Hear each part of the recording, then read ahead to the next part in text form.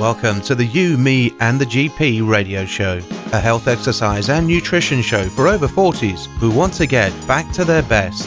Discover how to keep yourself fit, healthy and full of energy. Each week, your hosts Rich Clark and Dr. Mark Daniels will answer your questions and interview special guests. Rich Clark is an exercise scientist and nutritionist who helps over 40s thrive, not just survive, in today's busy world.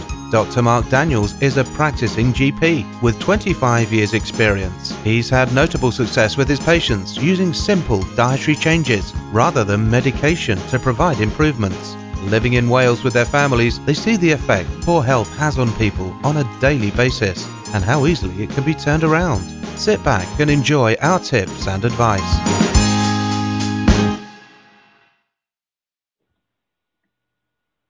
And welcome to another episode of the show. It's Rich and Mark here. We got another Q&A for you today. Thank you for sending in your questions. Keep them coming.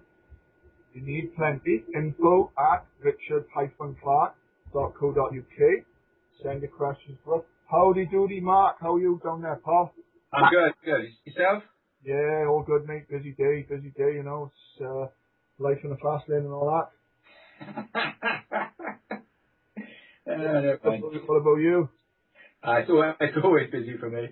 Yeah, not too bad. I mean, I've just been doing a few. I've done a normal day job, but I've been doing a few reports on people who've had biomarkers done with us and some nutritional advice for them. So yeah, it's all good stuff. Yeah, I had some stuff. I had an email off Robbie. I did the results the other day for his testosterone and stuff. We're looking at that, and yeah, it's good. I'm kind of recognising the reports and the figures a little bit now. Not much, but I am starting to kind of get a bit more familiar. So the health trial stuff, that's going all right. So update on that. Tell everybody. We started a health trial in Christmas or the New Year with a kind of group of people who were basically. Well, go on, Mark. You can explain the blood side of it far better than me. Yeah, basically a bunch of people who wanted to improve their health, and we felt that if we could do their blood tests first and show whether how sensitive they were to sort of things like insulin, and whether they were pre-diabetic, whether their blood pressure was high, whether their cholesterol, their blood lipids were okay, and then we could alter it with nutrition and with Rich giving them some exercise advice, and we see if we'd improve their health status over 3 months. So. I mean, we've done the first test, which is hopefully getting them working out and following nutritional advice. That's why I was quite saying really that it's going well. It's going well from my perspective. Obviously, we haven't done the retest yet, but like everybody is losing, and people obviously Rob's not trying to lose, but Rob is shaping up nicely. He's got obviously a different set of goals to everybody else, but yeah, it's all going really well.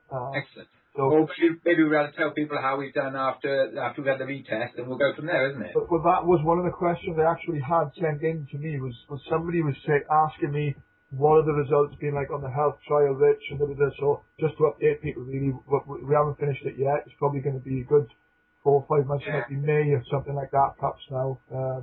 I could update you on the one person who got thrown out the trial. I mean, it's he won't mind me saying, but.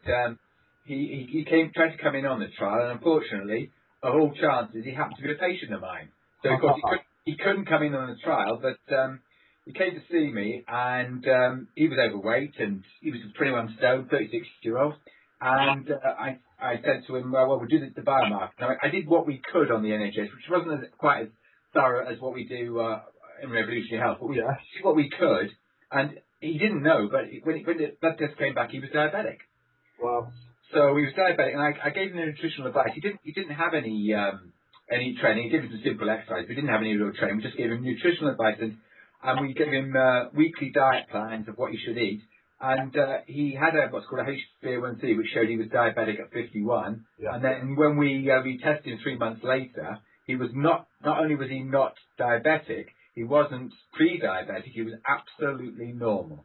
So this stuff definitely works. Oh, He was so pleased, and his blood lipids have come back to normal. His fatty liver's come back to normal. So yeah, he was very impressed. I mean, I used him in my talk on Saturday, and it's very heartening to know that what we are actually talking about isn't just rubbish. It does work. Quite, and when you say curing diabetes, Well, I think that's a bit far. Perhaps not curing. no, Well, well, I think I think we reversed it. Okay, reversed it. If he goes back to his old ways of eating, he'll become diabetic again. But he's absolutely committed to not go back to his old ways. Yeah, it doesn't matter what word you use. The fact that you reversed it, cured it, whatever like sort of terminology you want to use. The fact that you can do that with diabetes, a lot of people are not aware that is possible. So it's fantastic that you mentioned that. They need to tell their friends and families. This is for type 2 diabetics, people. Absolutely. You can't reverse that. Injecting insulin, that's they done. Like that's they pancreas them. That's not, actually, Rich, that's not quite true. If you're type 2 diabetic, a lot of type 2 diabetics go on to insulin because they're not controlled. I've recently had another patient who, 3 weeks after going on a diet, she's a type 2 diabetic on insulin. She stopped her insulin. Right. So she's type 2, she's not type 1. Let's not get confused here. Type 1 is the childhood diabetes where you go on insulin and your pancreas fails and you can't reverse that. So don't anyone get excited about the fact that you might be able to do type 1 diabetes because you can't. But type 2 diabetics, even if they're on insulin, you can possibly get them off insulin. I didn't realize. I thought that a type 2 diabetic became a type 1 diabetic when No, it's totally different. Type 2 diabetes is... There we go. What they get is insulin resistance, so you have to give them more insulin. But if you actually improve their insulin sensitivity, they need less insulin, in which case they can come off their insulin. Okay, I've only got one patient I've tried it on, but she came off within a week. Brilliant. That's great. And I'm learning something there myself. I didn't realize there was another type of diabetic there. So great. So spread it, guys. As I used to say in school when they was winding each other up, spread it. Okay, right, here we go. Next, I wanted to ask you, Mark, what about, I've seen in the paper, they cut the budget for the GPs by 5 or 6% again, is it? Well, the problem is they're trying to get stuff out of hospitals and put it onto GPs, but they're actually cutting the amount of money they're spending on general practice. It's not the GPs. Everyone always gets this thing, it's the GPs. It's actually the nurses, the ancillary staff, the whole thing. They're cutting the budget. So basically, there were something, I think it was something like 2.5 GPs out of every 10, 2.5 GPs for every 10 people there were other doctors, and now it's 1.5. So the number of general practitioners is going down in comparison to other members of staff in the NHS. The big problem is, especially in South Wales and in the rest of the country, it's very difficult to recruit GPs because people don't want to go into general practice because it's becoming harder with less resource. They were all... Yeah, go on. It's still a pleasure, mind you. I have to say, it's still a pleasure being a GP. They were discussing this on Radio Wales the other morning, and they were saying exactly what you just said. It's difficult to keep people in Wales, and they are considering putting some caveats in place which would perhaps encourage people to stay in Wales if they qualify in Wales for at least a certain period of time. Yeah, they're they might be paying their fees through college to stay in Wales. But you really want the best people. You don't just want the people who are from Wales to stay in Wales. You want them to have I'm from Swansea, and I went to Newcastle, Liverpool. I trained in Southampton, and it gives you a more rounded sort of feeling. If you just stay in Wales the whole time, maybe you won't get so rounded in. Oh, totally. Yeah. Totally. So I'm not sure it's the way forward, but something needs to be done to keep people in Wales because it is an area of high deprivation compared with the rest of Britain. And it is harder work to be a GP in Wales than it is in, say, Surrey. Harder work, less rewarding. It's no wonder that people come and pretty much use us to get their qualifications and then piss off back to their own country. I saw, if you worked in Surrey, you'd see like 8 to 10 people in an afternoon. I think it was 27 this afternoon, and by the end of the afternoon, your brain is frazzled. You can't give a good service when people are at you constantly. 27 people in sort of 4 hours. It's hard work. I mean, it doesn't sound like it, but when people you have to sort of sort out the wheat from the chaff, and people, they depend on you.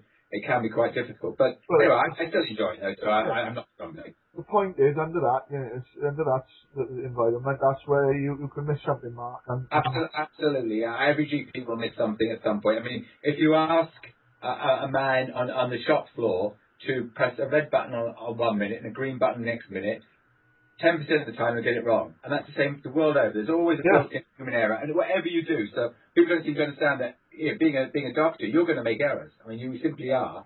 And that, it's just human error. I mean, you cannot allow for that, but it's just the way of the world, I'm afraid. Yeah. They did a study on people's perception of treatment, success, and their perception of the doctor. It goes up the longer they spend. Basically, the longer the contact time is, the longer the consultation. It went up with the happier people were with their results and their operations and whatnot. So, but there we go. So it's all very interesting. But I'd like to talk to you about it because, I remember when I was younger, it was interesting for me to just find out that, GP practice needs to make a profit, and it is a business, and that's right. we have a contract with the NHS. We're not. I mean, we don't get paid for the amount of people we see. We get paid for the people on your list and also what you do for them. So it is a strange way. It's not like a consultant who gets paid whether he sees 10 patients or 200 patients. We get paid for what we actually do, how many people we see with heart disease and how many people we do their blood pressure on, all sorts of stuff. It's a very complicated way of getting paid, but we also have to pay for all our staff. So when you hear these headline figures of GPs making lots of money, they actually give you the gross pay before you pay your nurses, your staff, your building, and everything. So it's all very sort of biased. And it's always an easy target, of course. Nurses are a very difficult target because everyone loves the nurses, but the GP is always a very easy target. But unfortunately, we have to pay the nurses. Yeah. Just on this note now, just to keep people in the loop, obviously we will start the questions soon. John just told me, dentist, basically in the next couple of years they're introducing a system which he doesn't know whether he's going to actually kind of sign up to, because he's thinking about kind of leaving the NHS altogether because he's not willing to do the dentistry at that standard. But basically they're going to have a traffic light system, green, amber and red. If you're green, you get every 2 years you get a checkup, because that means you're in the healthy category. If you're amber, you get treatment and like to a certain kind of level, not whatever you need, but to a certain level. And if you're in the red, they won't give you any patchwork. They'll only do extractions or painkillers. So that if you're got bad teeth, you get worse treatment. Is that what he's saying? Yeah, basically they're not willing to put fillings and patch up bad mouths if the people are not addressing the lifestyle and all the. So it links into the similar stuff with the operations. They're starting to do the same with operations where they're telling people that basically there's no point giving you an operation or doing your teeth because it'll be back to the same state within 6, 12, 18, 24 months. So it's a total waste of money. So you can see the point, but it's very harsh. And like John said to me, he's probably, he's not far off finishing similar to yourself. And he probably said he won't go for that really because it's a step in the wrong direction as far as he's concerned. But there we go. A little bit of political stuff there, guys, to keep you in the loop. And that's some of the motivation why we're doing this at the end of the day. And that's why I feel so passionately about some of the stuff. And I'm desperate, if anybody out there listening knows anybody in the food industry who can come and speak to us about anything from inside a factory or anything like that, some good sort of information about maybe additives, preservatives, or the processing which goes on. I'd like to speak to them, so get in touch. So, to it, without further ado. I have a question here from a lady I used to work with, Penny. She said it's 2 questions, but I'm not sure if it's 2 questions. Hello, I can't eat dairy products due to lactose, or bananas, coffee, tea, or chocolate products. The latter I can do without, but for dairy, most alternative products available are quite high in fat, and it's making my weight loss very difficult. I follow a Slimming World plan and cook lots of food from scratch. My weight loss is stuck. I'm Welsh champion swimmer. I have another title in 7 weeks. I go to the gym 2 or 3 times a week, an hour at a time. Swim 3 times a week. I'm trying not to stress about it, but it's really frustrating. I have osteoarthritis in my neck, lower back, hands and big toe. Although this is not a problem with the training program because it's custom made. Help, please. I weigh a stone more than I'd like. Do you want me to start? Yeah, I can go. I'll take the lead on this one, Mark. Okay, go for it. If she came to me and this was the situation, I'd probably look at her diet because I shouldn't imagine it's the fat that's putting the weight on her. We'd probably have to have a look at her carbohydrate intake. I did actually go back and forth with her a couple of times on this, and it was a lot of bread and pasta and stuff which she thought she needed for the training. So I'd say to only have carbs post training, 1 to 3 ounces, depending on appetite. I would say, yeah, that's it. And with the lack of dairy products, a lot of people think you have to have dairy products for calcium. Now, you will get a lot of calcium from green vegetables as well. It doesn't absorb as well, but you do get a lot of calcium from green vegetables. So whether she's eating these foods to supplement the dairy and bringing the fat in, thinking that she has to have the calcium, so she has to have those products for the fat, then she is mistaken, and you can get calcium from other sources apart from dairy. So just for Penny to be aware of that. She's obviously got osteoarthritis, so she's concerned about the calcium levels there. So yeah, that's all I'd say. Carbs and greens. Yeah, that's it. What would you add to that, Mark?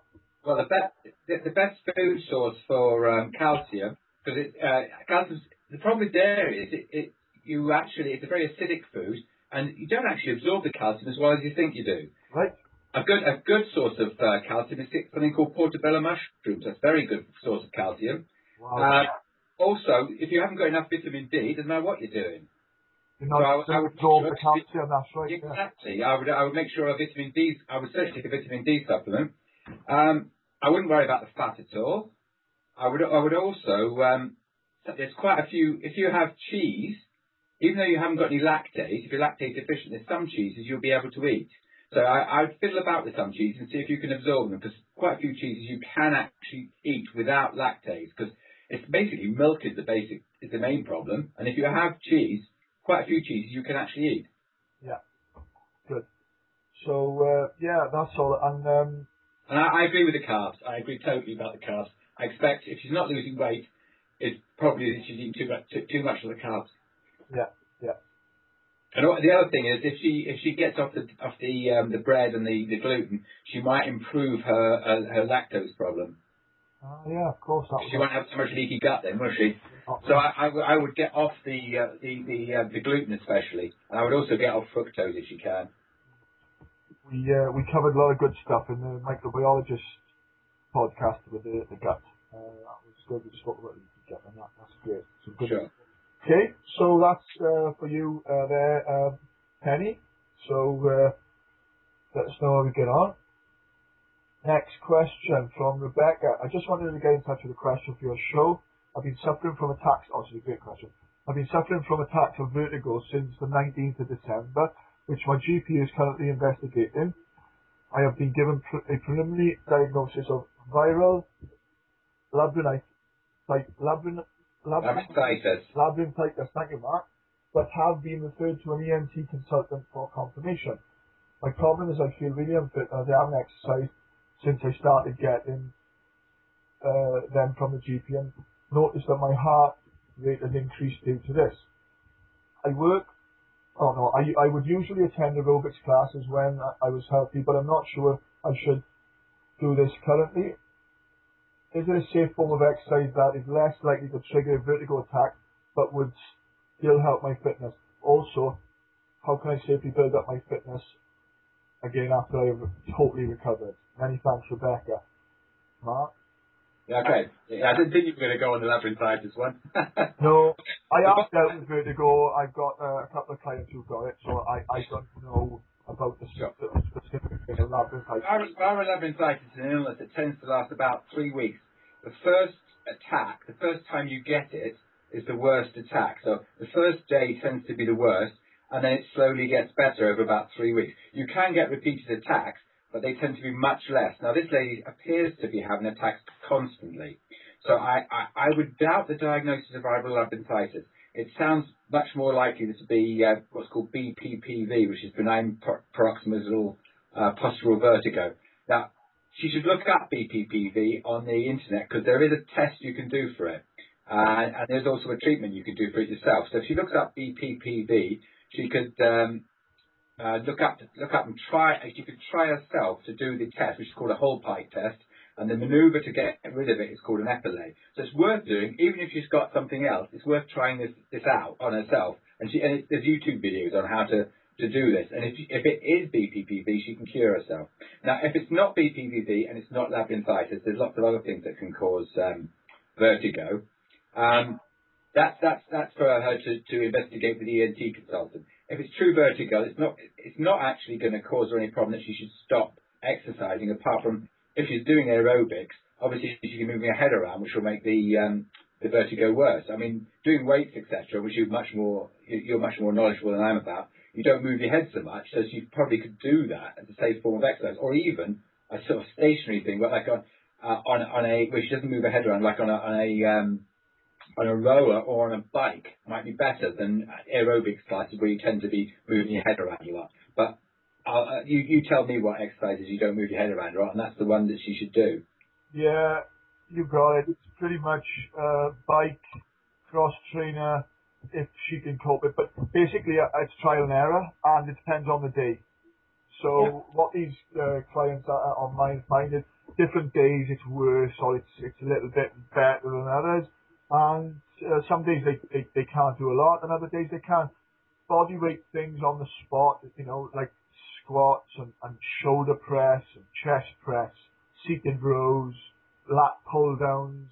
As you said, cycling is fantastic. It's probably the best cardiovascular option. But basically, you've got to suck it and see, and you've got to try things at a very slow and a very gentle level. But things like bloody Zumba and aerobics are definitely not the way. So she's perfectly correct on that. So don't go jumping around. Don't go doing, boot camp or circuit training or anything. We've got to jump around and do anything too impacty type thing. And as I say, hopefully it'll pass. And when you, as the lady said, have recovered and you want to, after you've totally recovered, you want to build up your fitness, you can probably go back to your aerobics and all the rest of it and stuff. Then it's fine. There's a few workouts on the blog there I've got as well, and there's plenty of stuff out there. But don't complicate it. Once you've recovered, you go back to what you were doing before, and you'll be fine. Make sure you've got company with you as well when you're doing your sessions, in case you fall and hurt yourself or whatever. Don't be going off and doing stuff on your own. All right. That's the advice I give. Anything else there, Mark? No, I think that's fine.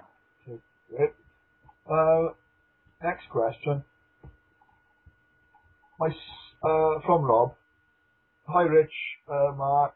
My sister-in-law, 37 years old, has been diagnosed with psoriatic. Thank you. Arthritis. Psoriatic arthritis. It means psoriasis arthritis. Okay, I got a question with it. She developed this during 2 pregnancies with her second child, leaving her with joint and tendon pain in hands, hips, knees, but thankfully not in her back or neck. She has now started a course of Mark? Methotrexate. Methotrexate, and will be assessed after 12 weeks to establish a continuing dosage, potentially lifelong. Family history and once they've assessed family history and other forms of arthritis. I'd like the viewers, having read the literature, that the drug is having to act to suppress her own immune system, fighting her own body, plus that she will have to be teetotal while taking the drug, as the drug is so toxic it stresses the liver. Both of these things, with the immune system and the liver, I appreciate you are experts within, which we're probably not experts within actually, but we probably know a little bit more than the general population, Mark, a lot more. And any advice for her moving forward, specifically towards diet adjustments or detox, for example. So we've got the medication for the immune system. What do you know about this, Mark? Yeah, okay. We deal with a lot of patients who are on methotrexate. Methotrexate is the cytotoxic drug. It was originally a chemotherapy drug. It was used in treating the cancer. Wow. It basically suppresses your own body. I mean, Bob is right. It suppresses your own body attacking itself. Now, unfortunately, the side effects of it are that it can affect the liver. It can affect anything that's multiplying quickly. So obviously, you've got your blood cells, you've got your gut.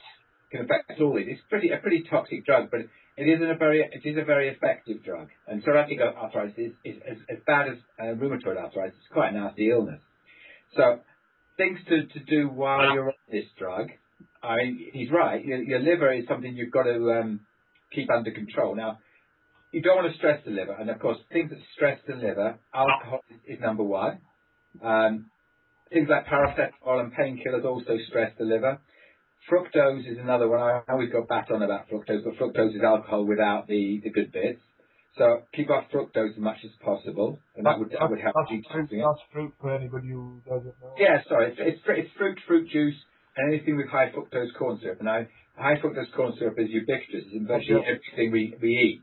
So you have to be careful of any processed food. Any sort of things like Coke, any of the fruit juices, even in bread. Yeah, like biscuits. Yeah, anything they want to make sweet, anything that's got any sweetness in it, high fructose corn syrup in there. And the liver has to be denatured by the liver. So you really want to try and stay away from that if you're trying to protect your liver. So I would, that's the sort of detox I would do. I tell people to stay off gluten because that's an inflammatory drug and that's going to make your arthritis worse. So it's not an inflammatory food, I mean. So I would stay off the gluten. I would stay off the fructose, stay off most processed foods, and see how she goes. So we spoke last episode, I think, about an autoimmune problem. Yeah, absolutely. Yeah. So that's a similar thing to that then, basically. It's like an anti-inflammatory type approach with stay off the legumes, stay off the dairy if you can. I mean, it's very difficult. So you have to take off the worst things first. The worst things here would be gluten, fructose, and then it would be things like legumes, dairy, and the nightshades. But sometimes you can't do them all at once. Yeah. But if she is, it depends what sort of person you are. Some people can just say, right, I'll stop all those things and I'll see how I go for a month. But sometimes you have to do one at a time and see how you go. Yeah. Okay. So there we are, liver, detox, immune system, diet. Okay. Last question for the day then. It's about knees. I got a chat. Hi Rich, hi Mark. I suffer terribly with my knees. I have done for a long time. I used to play rugby. I'm now in my 50s. I used to play professionally. I am probably due a knee op, but want to put this off as long as possible.